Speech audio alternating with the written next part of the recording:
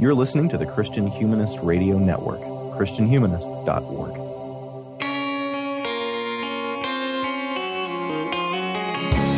This is the Christian Humanist Podcast, a weekly discussion of theology, philosophy, literature, art, and other things that human beings do well. And now your hosts, David Grubbs, Nathan Gilmour, and Michael Farmer. So the same says, an elephant never forgets, standing in the concrete gate, sway inside and insane. They walked over the ocean, their dreams they dreamed awake until the lights grew dim, until the cop cars came. Everybody tells me this crazy, yes I know it. Welcome all to this week's episode of the Christian Humanist Podcast. I'm going to be your host this week. I am David Grubbs. I'm an assistant professor of English at Houston Baptist University. With me this week is Nathan Gilmour, professor of English at Emmanuel College in Franklin Springs, Georgia. How goes it, sir? I am doing well, although my voice apparently can't handle two back-to-back hour-and-a-half classes because I'm starting to get scratchy. Also, That's a lot of class. It is. I mean, it's a normal Tuesday, Thursday schedule. I'm just a weenie. I don't know. I don't think people who don't teach understand what it's like to teach for 3 hours in a row. That's rough. I was also very amped up about the texts in both classes, so I was hooting and hollering more than I should have been. a Gilmour camp meeting. Yes, indeed. Sweet. Well, also with us, and having already spoken, is Michael Farmer. What's new with you, Michael? Nothing much, David. In Woodstock? Woodstock. For now. For now, Georgia. Yeah, hopefully we're moving soon. Okay, it's like, is Woodstock changing its name?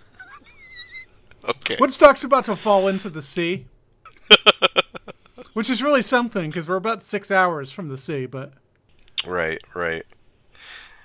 Oh gosh, some colleagues, we were jesting last week about an earthquake along the San Andreas Fault, and then suddenly all the rest of the continental U.S. sinks into the ocean, and California stays. Sounds wonderful, though, doesn't it?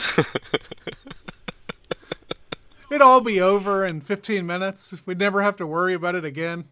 Yeah. Bring on the sinking of America into the sea. It's not like we wouldn't deserve it. We could be Atlantis. We could be the next Atlantis. The lost city of Atlanta, just like on Futurama. Excellent. Well, before we get into this week's topic, what's going on in the network? We've got a number of episodes. We've got a Christian feminist podcast on the graphic novel Persepolis. We've got a Christian Humanist Profiles interview that I conducted with theologian Stephen Fowle. And I'll go ahead and correct my oversight last week. My interview was with New Testament scholar Bruce Chilton. I don't think Bruce probably listens to this show, but Bruce, I apologize for forgetting your name. And Core Curriculum continues to cook with Plato's Republic. Are there any other shows? I can't remember. No, we already announced the Batman episode of Sectarian Review, yes? Right, and there's not a before they were live this month because Josh and his family had to leave China because of the coronavirus. But last time I spoke with them, they're all safe and sound in the continental U.S. Good to hear. That's a huge relief. Yeah, and I don't know, probably our listeners didn't know this, but our former intern, Ellen, also works at that school and is also safe in the continental U.S. now, so... Good news, at least for Christian humanist adjacent people. Yeah. Well, this week our topic is some of the lesser known works of Saint Anselm of Canterbury. We've all jammed to Cur Deus Homo. We've all rocked out to the Monologion. But what about these, the prayers and meditations? Probably new to most folks. They were new to me when I first found them. Never heard anybody mention them. Never heard anybody quote them. To be fair, everything is new to you when you first find it. Dude. Yeah. I've been caught in a tautology. Well, Michael, just for that, could you give us quick biographical sketch of this Anselm fella. And while you're at it, since we're delving into his back catalog, what are some of those greatest hits? Yeah, he's called Anselm of Canterbury because he was the Archbishop of Canterbury in England, but it took him a long time to get there. He's not English by birth. He was born in, I believe it's pronounced Aosta, in what is now Italy. It wasn't Italy at the time, because Italy as a country doesn't really exist until, I think, the late 19th century. And his family was displaced by all the squabbling and jockeying for position that's going on in the Italian city-states in the late 11th century. His father was apparently not a great guy. He was, depending on the source, he was either violent or just really bad with his money. But Anselm's mother was very pious and very competent. She held the family together even when the father was not able to. And his father refused to let Anselm enter a convent for his education when he was 15 years old. And so in response, Anselm goes and lives a life of kind of mild dissipation for a little while. He bums his way through France, as many dissipated people do, for many centuries after this. But when he's 27 years old, his father dies. And after a period of discernment, Anselm was able to enter the monastery of Bec, which is in Normandy. And he became an abbot there just a few years after he entered it. And Bec became a great center of learning during this era thanks largely to Anselm's efforts. So he was very successful as the abbot of this monastery. And it's there that he wrote his most famous works, including the Proslogion, which contains what's come down to us in history as the ontological argument, which is almost certainly the best known piece of Anselm's work. Should I try to explain the ontological argument, David? Didn't we do an episode on proofs for God existence way back? We did. But it was was Aquinas. It was Aquinas' 5 proofs, and he doesn't believe in the ontological argument. Oh, that's true. Yeah. To which Mark Twain replies, believe in it. Heck, I've seen it done. The ontological argument says, in effect, that God is the being greater than whom none can be conceived. And that must mean that he exists, because if he didn't exist, we would be able to conceive of a greater being, to wit, one that existed, because everything that exists is better than everything that doesn't exist. And, there's a million variations on the ontological argument, and I taught it for about 5 years before I had even a perfunctory understanding of how it works. And thankfully, this is not an episode on the ontological argument. So there's all sorts of stuff out there on it. I'm sure there are a million podcast episodes if you don't want to read stuff, but we're not gonna talk about it here. Thank goodness. Yeah. It is where the atheists get their flying spaghetti monster. Yeah. So there's that. Oh, and as usual, they've been outdone by a pre-modern Christian, because the Gaunilo, who is a fellow monk of Anselm's, writes a letter talking about, well, if this works for God, why not say that there's an island greater than which I can conceive of no island, and blah, blah, blah. So, as usual, the new atheist is just recycling old material. Excellent. Meanwhile, William II refused to appoint a successor to Lanfranc, who used to be the abbot at Bec and had become the Archbishop of Canterbury, and he died. And William II of England didn't appoint a successor because he wanted to keep the monastery's lands and profits for himself. But then he fell very seriously ill, and he blamed his own behavior for that in a great medieval fashion, and he nominates Anselm to be Archbishop of Canterbury. And as Archbishop of Canterbury, Anselm is a force for reform, and in particular, he's a force for the power of the church over and against the state. And for that reason, he's exiled from England for several times. William II kind of goes back and forth on whether he admires Anselm or not. William II is said to have said, "I hated him before, I hate him now, and I shall hate him still more hereafter," which is almost as good as that line that what's his name? Trotsky supposedly said about MacDonald, that everyone's entitled to stupidity, but Comrade MacDonald abuses the privilege. I think William II's might be even better. While he is in Canterbury, he writes the Cur Deus Homo, which I know we'll talk about more later. And he finally ends up winning the battle between church and state authority shortly before his death, because just before Anselm's death, Henry II agrees that the king should not be able to appoint bishops in the Catholic Church. So this thing that Anselm has been fighting for much of his professional life has come to fruition, and Anselm shuffles off this mortal coil. What have I left out, David? Oh gosh, not much. I mean, obviously there's more that he does and more that he writes, but that's still hundreds of percent more background on Anselm than I think most people get, which is probably the weirdest class at the beginning of an intro to philosophy course. You know, that one little bit where, you know, the ontological argument just gets sort of tossed out as an earlier philosophical strangeness, kind of in the way that pre-Socratics are treated these days. You know, David, I really think that the ontological argument might be the best argument for the existence of God, because it's completely unfalsifiable. It's so difficult to comprehend that it's very difficult to disprove. Mm-hmm. Maybe one day we'll do an episode of the ontological argument, although I hope not, because if we do, somebody's going to have to read Kurt Gödel. And apparently his version of the ontological argument involves so much mathematics that your head will just explode when you try to read it. Well, that just sounds super fun. Oof. Well, anything you want to add to the bio, Nathan, before we move on to... Just to highlight something that Michael already hit, is that, you know, a lot of times when people talk about, especially the Reformation era, they talk about medieval Christianity as a monolith and the supremacy of the church as something that was just given. What Michael reminds us of is that, first of all, it's a relatively late development, and that by no means was it a historical necessity. Everything is contingent, and we do well to remember that.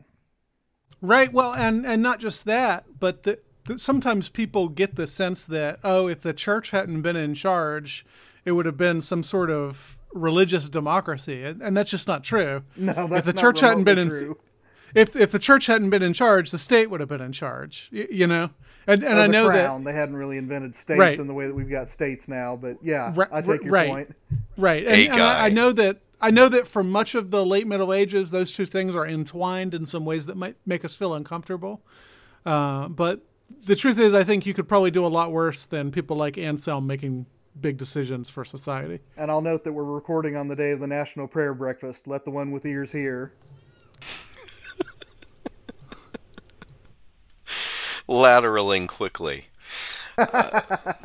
So, based mostly on that chunk of proslogion that we've talked about, which may or may not be the most persuasive argument for God's existence, and some pretty shorthand characterizations of Cur Deus Homo that you might have picked up here or there, Anselm often gets characterized as a rather dry theologian, interested in some pretty rarefied philosophical speculation and legal analysis. He just doesn't seem cuddly, right, by the standards of our day.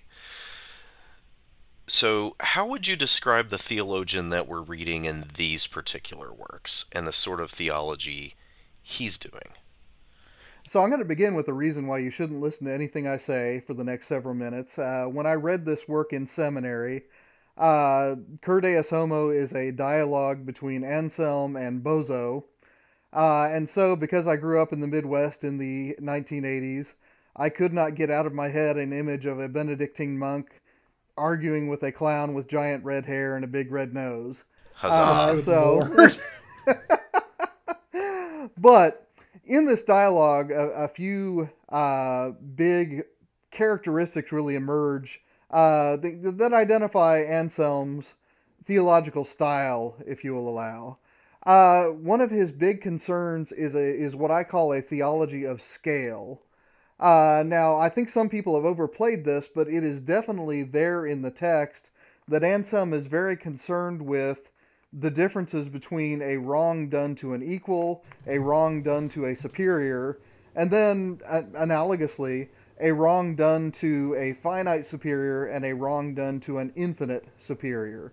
And so his theology of sin always has to do with the one sinned against and that entity's or that name's relationship to the one sinning. And so, the reason that the angels fall, for instance, is because they fail to recognize the gap between finite grandeur of angels and the infinite grandeur of God. Humanity is created, and they are closer to the angels than they are to God. But once again, they lose sight of that gap between the finite and the infinite, and therefore they also end up sinning. One of the, oddities of this for me, because I spend so much time teaching and thinking about Job, is that, the gap going the other direction really doesn't come into the theology that often. So the passage I'm referring to is from Job 7, starting in verse 17, and I'll read from the New Revised Standard Version, which listeners, if you're picking up from last week, you'll know that Dwight MacDonald finds this, a second degree monstrosity. What are human beings that you make so much of them, that you set your mind on them? Visit them every morning, test them every moment. Will you not look away from me for a while? Let me alone until I swallow my spittle. If I sin, what do I do to you, you watcher of humanity?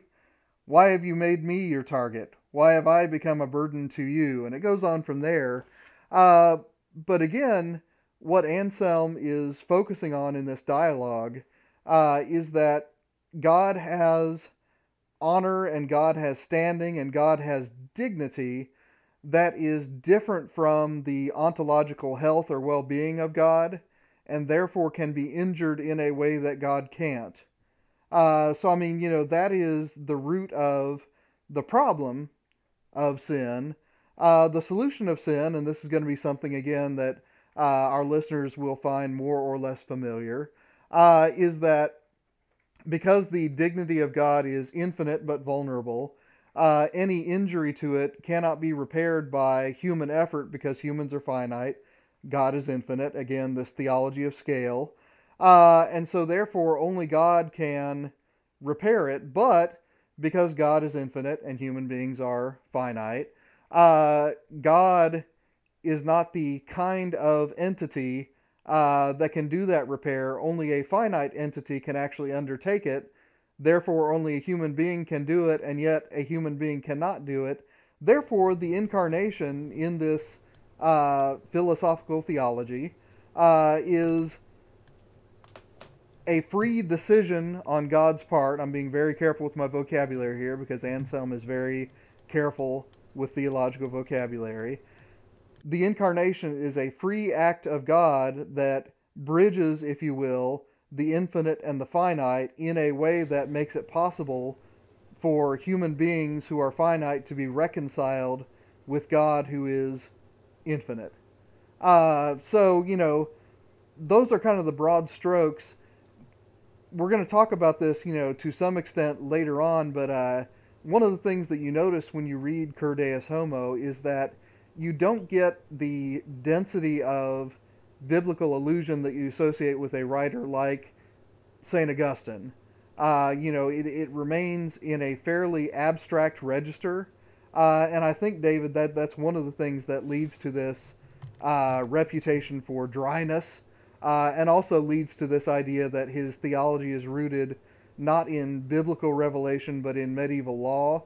Honestly, I think that is an unfair characterization. I think that he is writing in a vocabulary that is not deeply allusive the way that Augustine is, but I think that there's precedent for that. I mean, you get something like this, for instance, in Boethius's Consolation of Philosophy. There's not a whole lot of biblical allusion there, and in fact, some people would say there's none. I would say that there's, echoes of Bible in there. And yet it remains a profoundly Christian philosophical work. So, those are the big tendencies that I focused on. I mean, what would you add to that, David? I wouldn't. I think you've brought in a lot of the features that scholars have kind of focused on, things that are undeniably there, but they've kind of become sort of like the 2 or 3 features of a politician's face that end up becoming their entire identity in a caricature. Yeah, that's a good image for it. Yeah. It's not that, that politician doesn't have that nose, more or less. But that, or the hair, if we're going to go a little bit more recent. Yes, we can go there too. But there are other features as well, and so focusing on Cur Deus Homo and focusing on proslogion, it does create this dry theologian, but it's because he's genuinely concerned with something that, well, I think that you've shown is also a biblical concern, which is how do you relate the human immanent with the divine transcendent? Even if Job is working that equation from the other side, that's still a deeply biblical concern, even if he's not, even if Anselm is not all through his works necessarily citing the chapter and verse that he's interacting with. Right, and if it weren't there, Job wouldn't be responding to it. Right. I'm kind of baffled that people call the proslogion dry. Now, the only part I know is the part I used to teach from the ontological argument, but that part at least is structured as a meditation, a la the Confessions, addressed directly to God. I mean, it's not poetic the way the Confessions is, but Augustine is a once-in-a-generation literary talent, and it's not fair to blame Anselm for not being. I think if you compare him to other medieval theologians, and I'm thinking of Thomas Aquinas in particular, I think Anselm is not dry at all. Yeah. He's a very moist writer. Nice. Well, I wonder whether it's generated, that impression of proslogion is generated by the fact that many folks' encounters with it is limited to this one particular section that they've actually probably only read and understood in a summary that was focusing on the philosophical, on the what are the stages in his argument. Right, it's reduced to syllogistic bullet points. Yeah, of course, and that's it is very dry. difficult to understand. But I don't know that I would conflate difficulty with dryness. Derrida is very difficult to understand, but I would never call him a dry writer. Yeah, are you going to call him moist too, Michael? I do recommend reading the whole proslogion. By the time you get to the end, it's practically an altar call. It's just amazing. Certainly doesn't, I think, deserve the reputation that it gets from the place it holds in philosophy textbooks. Well, turning from the dryness, I don't know, we're going to the heat. Is it a dry heat? I'm not sure. Anselm's meditation on coming judgment is one that I passed on to y'all. I should say something about what these meditations are. They were written by Anselm at the request of friends who he had written one, shared it with some friends, and they asked for more. Basically, kind of sustained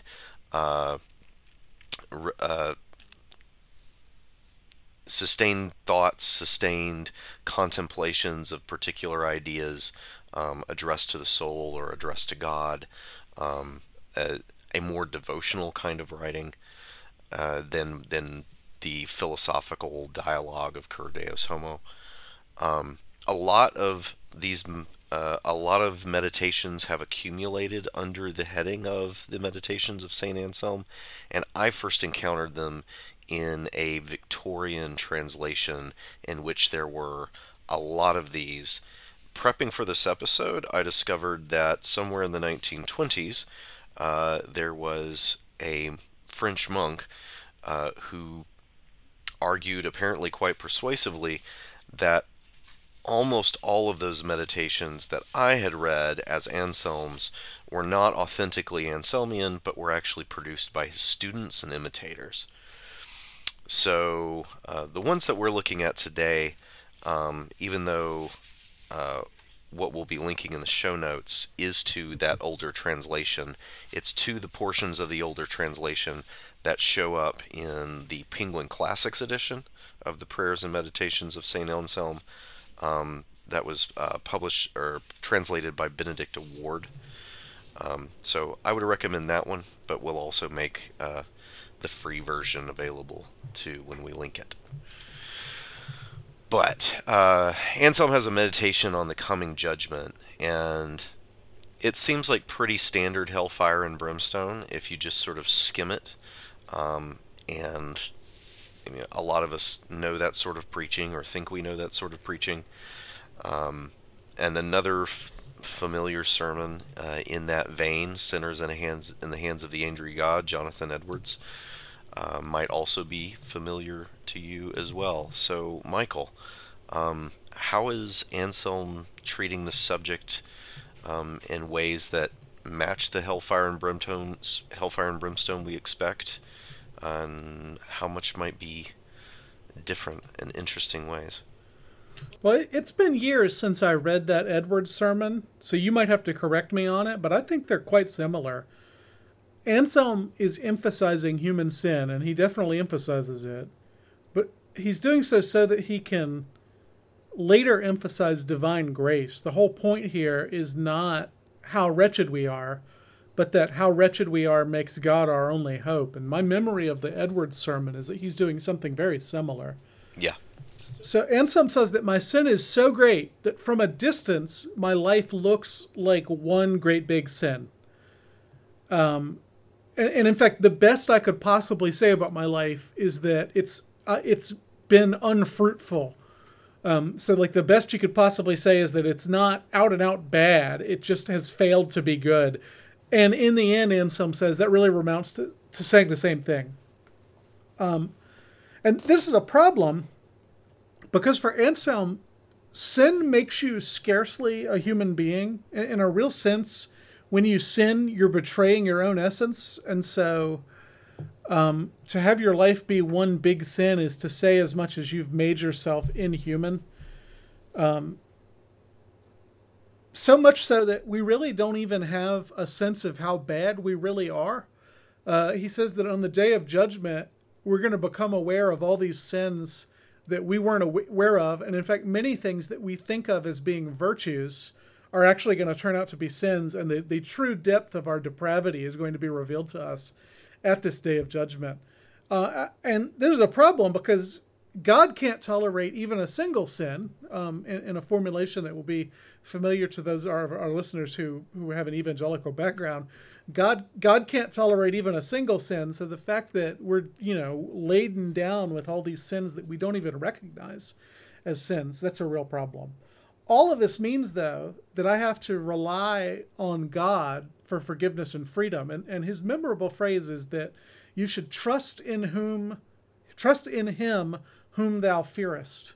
So he sets up this portrait of humanity as deserving the wrath of God. And then the solution is to turn to the entity, the being who is so wrathful.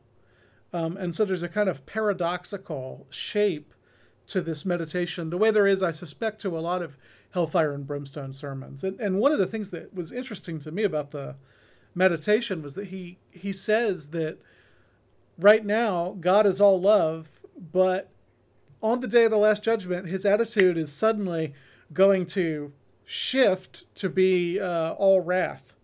And so the implication is you better talk to him now while you can still get forgiveness instead of waiting until then when he's not going to be interested in giving it to you. Am I misrepresenting Anselm? No, I don't think so. I love that last paragraph, though. It has some really great phrases. As a stylist, I find him very interesting. He loves to invert phrases. He loves to set up paradoxes. He loves to vary in an idea. Say the same thing 3 or 4 different ways with slight variation. There's a kind of proto-Chestertonian quality to his prose. I agree. Yeah, it's delightful. he asks, who is he who is called Angel of Mighty Counsel, who is called Savior, that I may call upon his name? But it is he himself. He himself is Jesus. The same is my judge, between whose hands I tremble. And then the invocation of Jesus to be his name. For what is Jesus except to say Savior?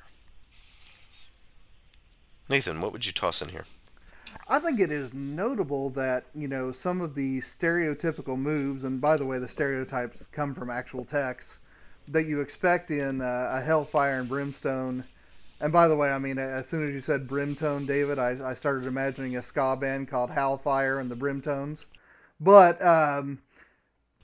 some of the stereotypical moves that you see in a poem like Dream of the Rood, where Jesus is the figure of judgment and wrath, but then the cross becomes the mediator between the sinner and Jesus.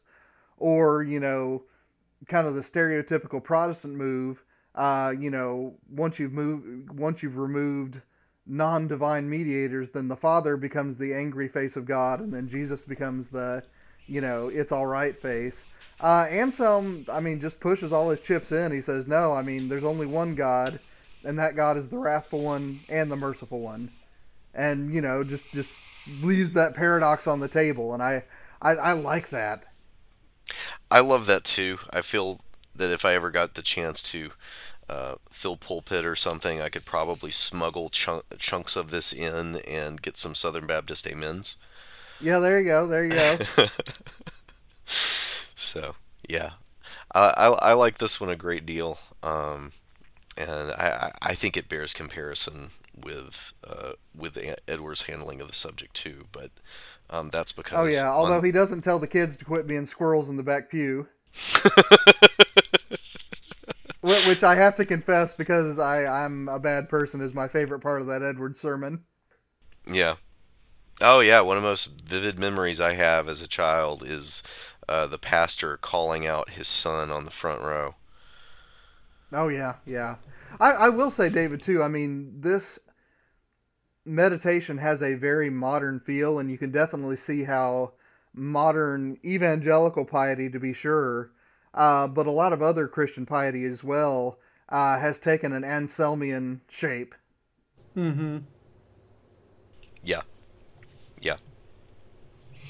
But I think too it helps to show, this is a tone that is, older than camp meetings, older than, powdered wig Jonathan Edwards, older even than Calvin. Absolutely. It's didn't get invented yesterday. The other meditation which we looked at is titled Meditation, a meditation on the redemption of mankind, or on human redemption, is how Benedict Ward renders it. And it is very much like the Cur Deus Homo that you sketched out some of the main elements of for us, Nathan. So in this meditation, what is he doing that is Cur Deus Homo? What is he doing that goes beyond what the more familiar dialogue does? Well, I'm going to start with the stylistic, because, as I said, Cur Deus Homo will not have a whole lot of biblical allusion to it. It is something, like I said, that seems to be following the precedent of something like the Consolation of Philosophy, that's doing deeply Christian thought, but without a whole lot of explicit biblical allusions.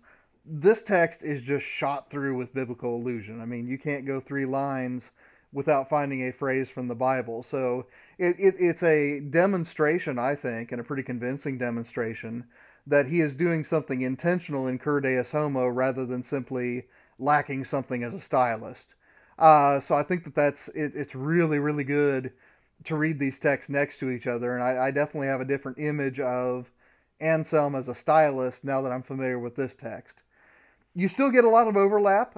You still get an abiding concern with what is due to God.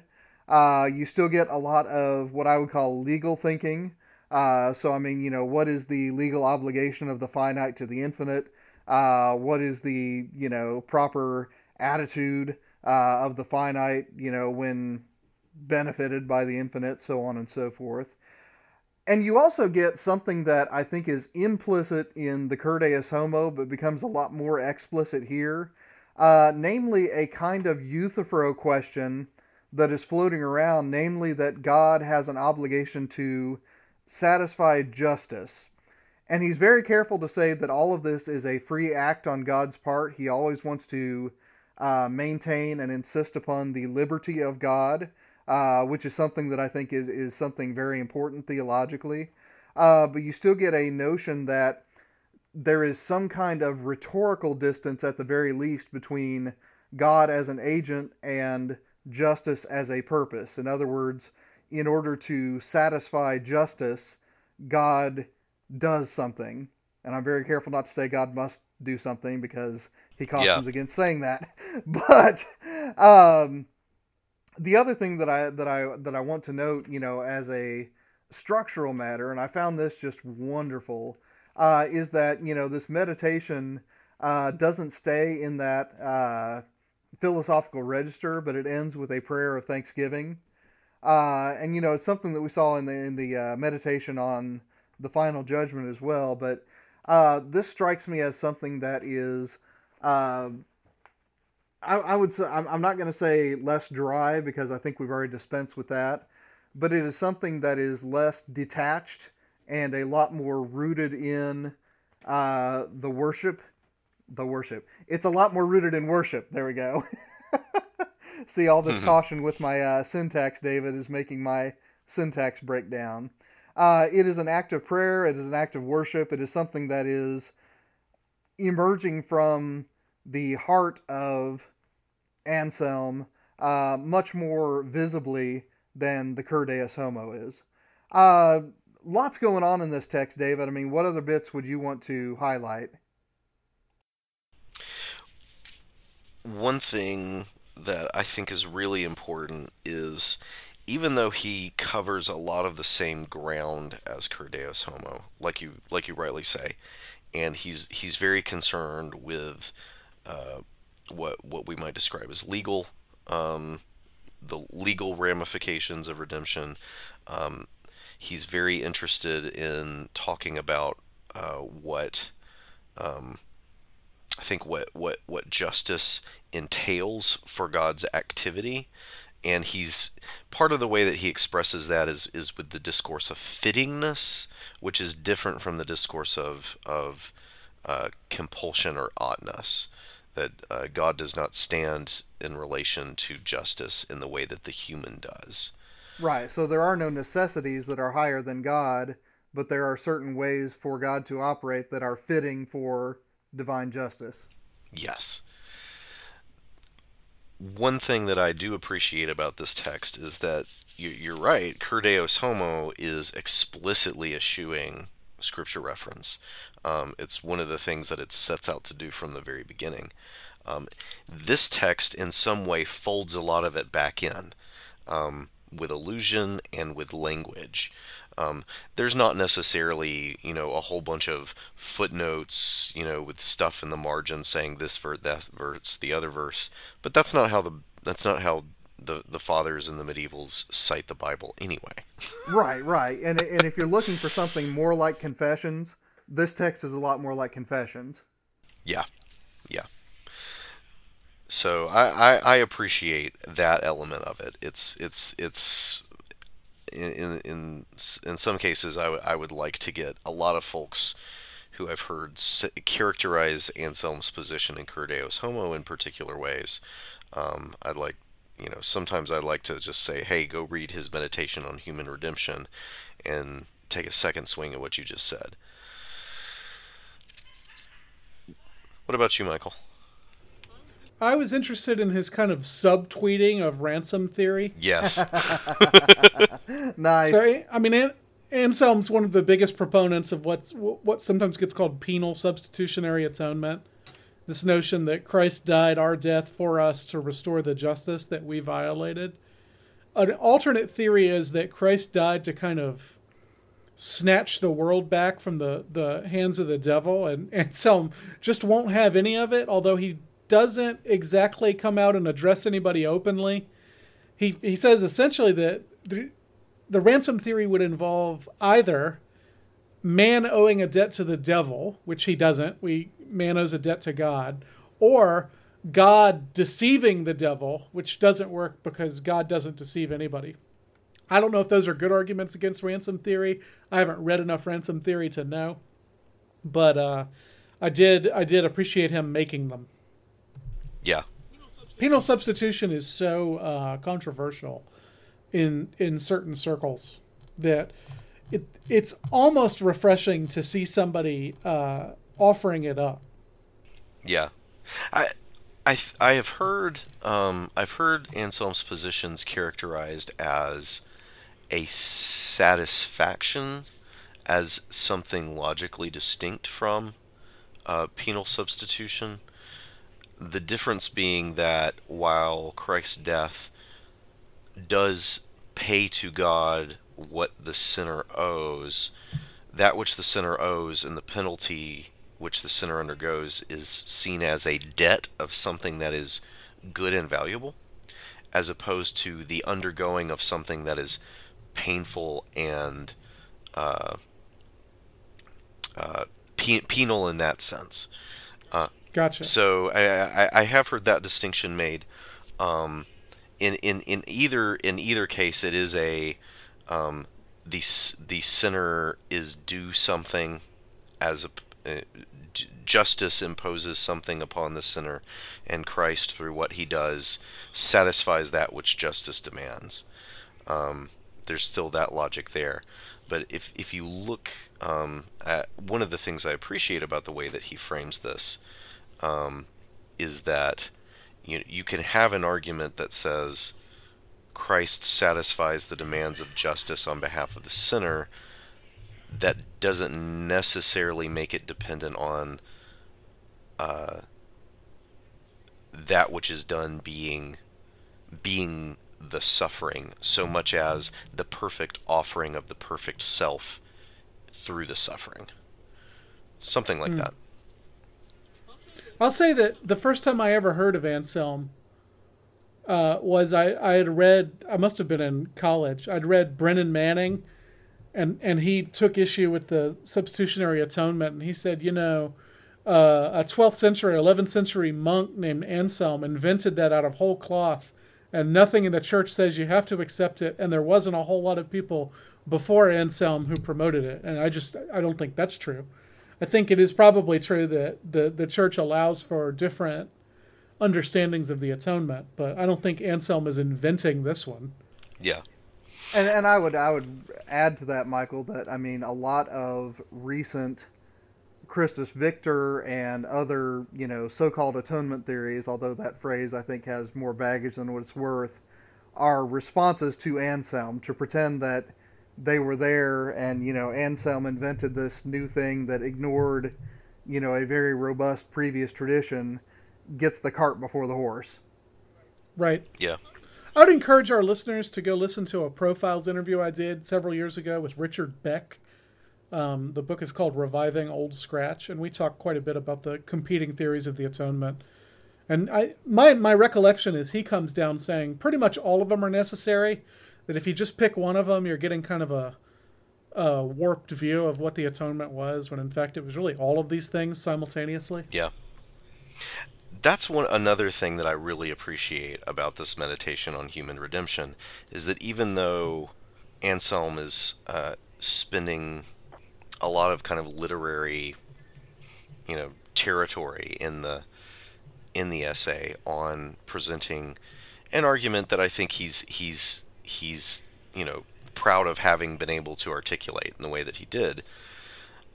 Christ's death is also an exchange of taking our death so that we receive his life, in language that's very much like that of Athanasius of Alexandria. I mean, he does also talk about one of the things that Christ does is to liberate me from the enemies that oppose me. You cast them all back. You forbid evil spirits to attack my soul. So there is also a subduing of evil powers that comes through redemption. There's several different things that the Redeemer accomplishes for the redeemed, and even though his theory of satisfaction, that legal approach, is central, it's far from the only thing that's there. And this is food for the soul is another point that he makes in here. Meditating on this feeds you. And yeah, I appreciate the breadth of that he brings to it. Well, prayer. Anselm, like Jesus, is requested to teach people how to pray, and he complies by composing prayers for his friends and followers. There's also some surviving letters of Anselm, in which he's actually functioning as a spiritual director to different people, some in the church, some lay people. But Michael, how does Anselm's prayer to Christ, how does that frame our relationship to our incarnate Lord? Well, it emphasizes our insufficiency to do the right thing or even to want to do the right thing. That's what he gets at right at the beginning. But then he asks that God accepts what we're able to do and to give us the ability to do more, to kind of meet us where we are, even though we're so far from where we ought to be. And it asks us to recognize that any good that we have comes from God. And when we ask God for things, what we're really asking for is for us to love him more than we do. As we'd expect after reading the Meditations, Anselm emphasizes God's grace. So this isn't about what we deserve. It's about what God is good enough to give us. And it asks God to perfect the virtues that he has implanted in the person praying. And then in a kind of extended middle section, he talks about our distance from God on this earthly plane, such that Anselm fits neatly into what we've called we didn't invent it, but we talk about it from time to time, the Homo Viator tradition. Pilgrim man, the idea that human life is a kind of journey from birth to eternity, and so this world is not our home. You definitely get that sense here, and to the extent that Anselm almost seems angry that he wasn't given the chance to meet Christ in person like the apostles. Yeah. And the appropriate response to that is to keep the passion and the resurrection constantly in mind. And a lot of this material in the middle of the prayer reminds me of Ignatius of Loyola's practice of the quote-unquote application of the senses in prayer, where part of Ignatian spirituality is to imagine yourself in scenes from the life of Christ, either as a person or even like as an animal, looking on, but to kind of bring those scenes alive in your imagination. I get the sense that Anselm would approve of a practice like that.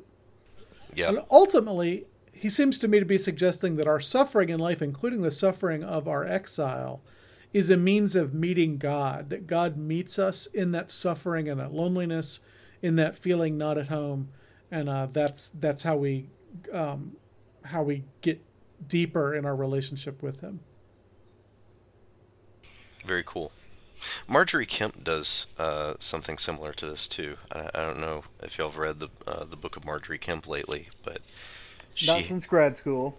Yeah, I've never read it. Okay, there's in addition to some seriously questionable things, there are a few Is she the one who imagines Jesus' penis? Or is that Julian of Norwich? I can't say I remember that super vividly. But if I had to guess, I'd say Marjorie. Yeah. Marjorie does imagine herself as Mary's midwife during Christ's birth. She imagines herself as the one who is wrapping the baby in swaddling clothes, considering,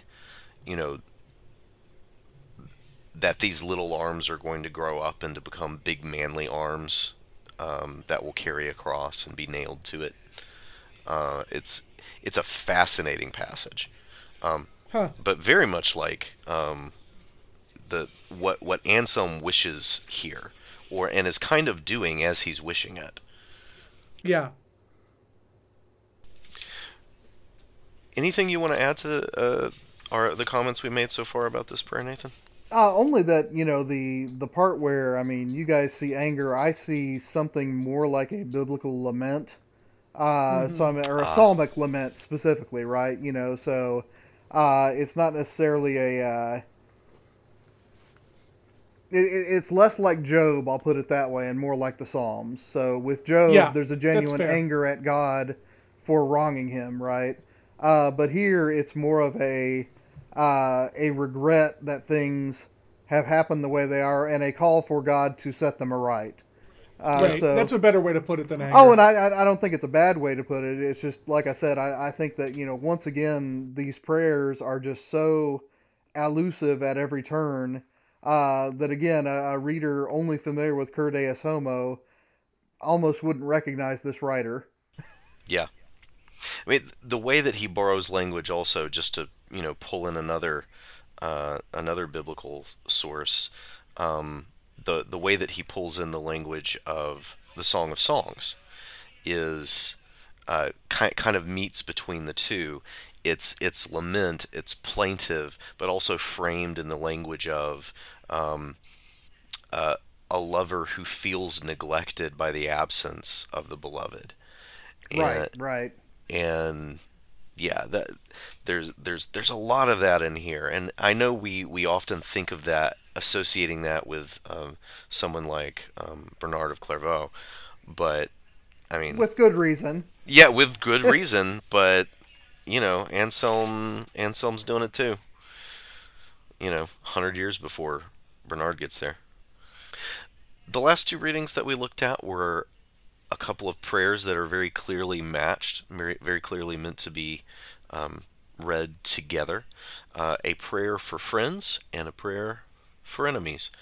So, Nathan, what do Anselm's prayers teach us about the nature of friendship and the nature of enemyhood? I don't know. Enmity? Enmity, yeah, that sounds really great. And how should we pray for these two categories of people? Save me from myself. So first of all, I am reminded once again, and I realize I've been ringing this bell all episode, but I'm reminded again just how Anselmian modern piety is, because I came into this prayer for friends expecting something akin to Aristotle or Cicero, but I've come to realize that modern reappropriations of Aristotle and Cicero on friendship are responses to this Anselmian piety. So within this prayer, the friendship is not constitutive of identity the way that it is in books 8 and 9 of the Nicomachean Ethics, but instead, this is an individual praying to God. The main focus is that relationship between the individual and God. And to the extent that this person prays for friends, it is almost incidental that he happens to like them more than he likes other people. And so, if you come in expecting, something akin to Paul Waddell or Stanley Hauerwas, you have to realize that those guys are writing in response to Anselmian piety. This is, again, if you've got in your mind a history in which individualistic piety emerges out of the 16th century, this is going to throw you for a loop, because it's hard to get more individualistic than this. Yeah. Now, I found the enemy's prayer also just fascinating, because it is this meditation that we saw earlier on the sinfulness of the soul brought to bear on the phenomenon of enemies. And so he prays to God, don't listen to my prayers when I'm praying like those psalms. I realized that I asked for, their babies to be bashed against rocks. I realized I prayed for you to break their teeth with rods of iron. But I was mad, so, don't don't take that too seriously. So it's interesting. I mean, in some ways, Anselm of all people is anticipating some of the psychologizing readings of those imprecatory psalms that I tend to associate with liberal and progressive exegetes of the Psalms, right? Now, the second half of this one is even more fascinating, I think, because he prays specifically not to make himself an enemy to other people. Don't make me the one who makes them stumble. And when I am unable to forgive them because I know I'm not going to be able to forgive them all the way, forgive my shortcoming in forgiving them because I know that, I pray for you to forgive my sins as I forgive those who sin against me. But I'm really crappy at that. So please forgive me for not forgiving, for not forgiving, for not forgiving. So it becomes this wonderful recursive meditation. And, as I said, I'm just reminded at every turn that, what I often slip into thinking of as a modern piety is very Anselmian in its form. So, David, what other features would you want to highlight here? I just to name the thing in the friendship one, that I think this is what you were looking at. I pray your mercy upon all men, yet there are many more whom I hold more dear, since your love has impressed them upon my heart with a closer and more intimate love, so that I desire their love more eagerly. I would pray more ardently for these. That there's not any kind of description of what constitutes the relationship, of what makes those people friends and others not friends. It's just that there are some that are more impressed upon Anselm's heart with a closer and more intimate love. And what David just read there is about all the content you get about the friends. Yeah. And in some ways, I find that comforting, because while the Aristotelian analyses of friendship are useful for thinking about, am I to my friends what I ought to be, which of the people I associate with are the best sorts of friends for me, which relationships are constituting me in better and worse ways. The reality is I'm often in relationship with people who aren't necessarily the best for me, and I'm not the best for them, and the heart wants what it wants, and so forth. They're good or ill, they're my friend. And this, by saying, this is my disposition towards this person. I am inclined to favor them in my prayers simply because I'm inclined to favor them. And perhaps this is a sign of, my perception of their genuine goodness for me and my genuine charity for them. Perhaps this is part of my, limited preference for those who are like me or amuse me or who flatter me, or I don't know. But it just acknowledges I have a capacity for friendship that may be better or might be worse, but it directs my affection in particular ways. And the prayer begins by praising Christ for being the best of friends. And so it takes all of those feelings of friendship and says, God, you're a better friend than I am. Be a better friend to my friends than I am. And I appreciate that. As one who's constantly thinking about the ways in which he fails to be in relationship always what he ought to be. That's just the tenor of all of Anselm's prayers. I am not what I ought to be. Let your grace cover that. What do you see, Michael?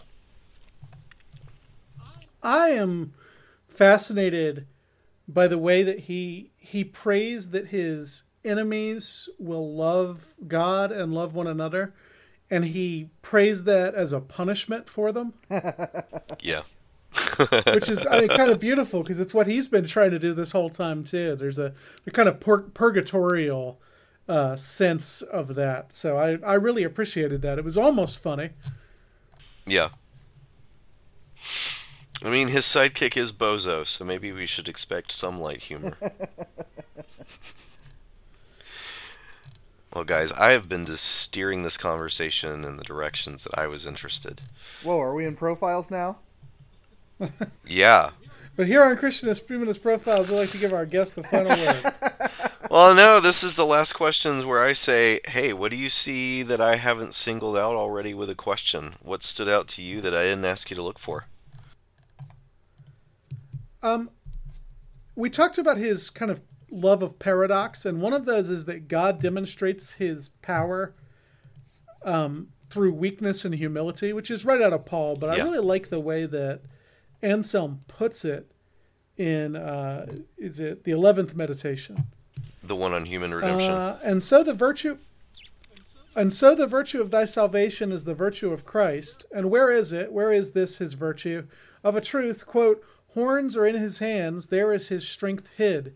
Yes, horns are in his hands, for those hands are fastened to the arms of the cross. But oh, what strength is there in such weakness? What grandeur in such humility? What of worshipful in such contempt? But because in weakness, therefore it is a hidden thing. Because in humility it is veiled. Because in contempt it is concealed and covered up. O hidden strength, that man fixed to a cross should transfix the eternal death that oppressed the race of man, that man bound to a tree should unbind the world which had been fast bound by perpetual death. O veiled omnipotence, that man condemned with thieves should save men condemned with demons. O virtue concealed and covered up, that one soul given up to torment should extricate innumerable souls from hell, should as man undergo the death of the body and destroy the death of souls. He's not saying anything there that most of us haven't heard many times, but he says it so wonderfully that I wanted to repeat it. Yeah, that's a lovely bit. What about you, Nathan? The funny thing is, my part is from the same paragraph, just the first half of it.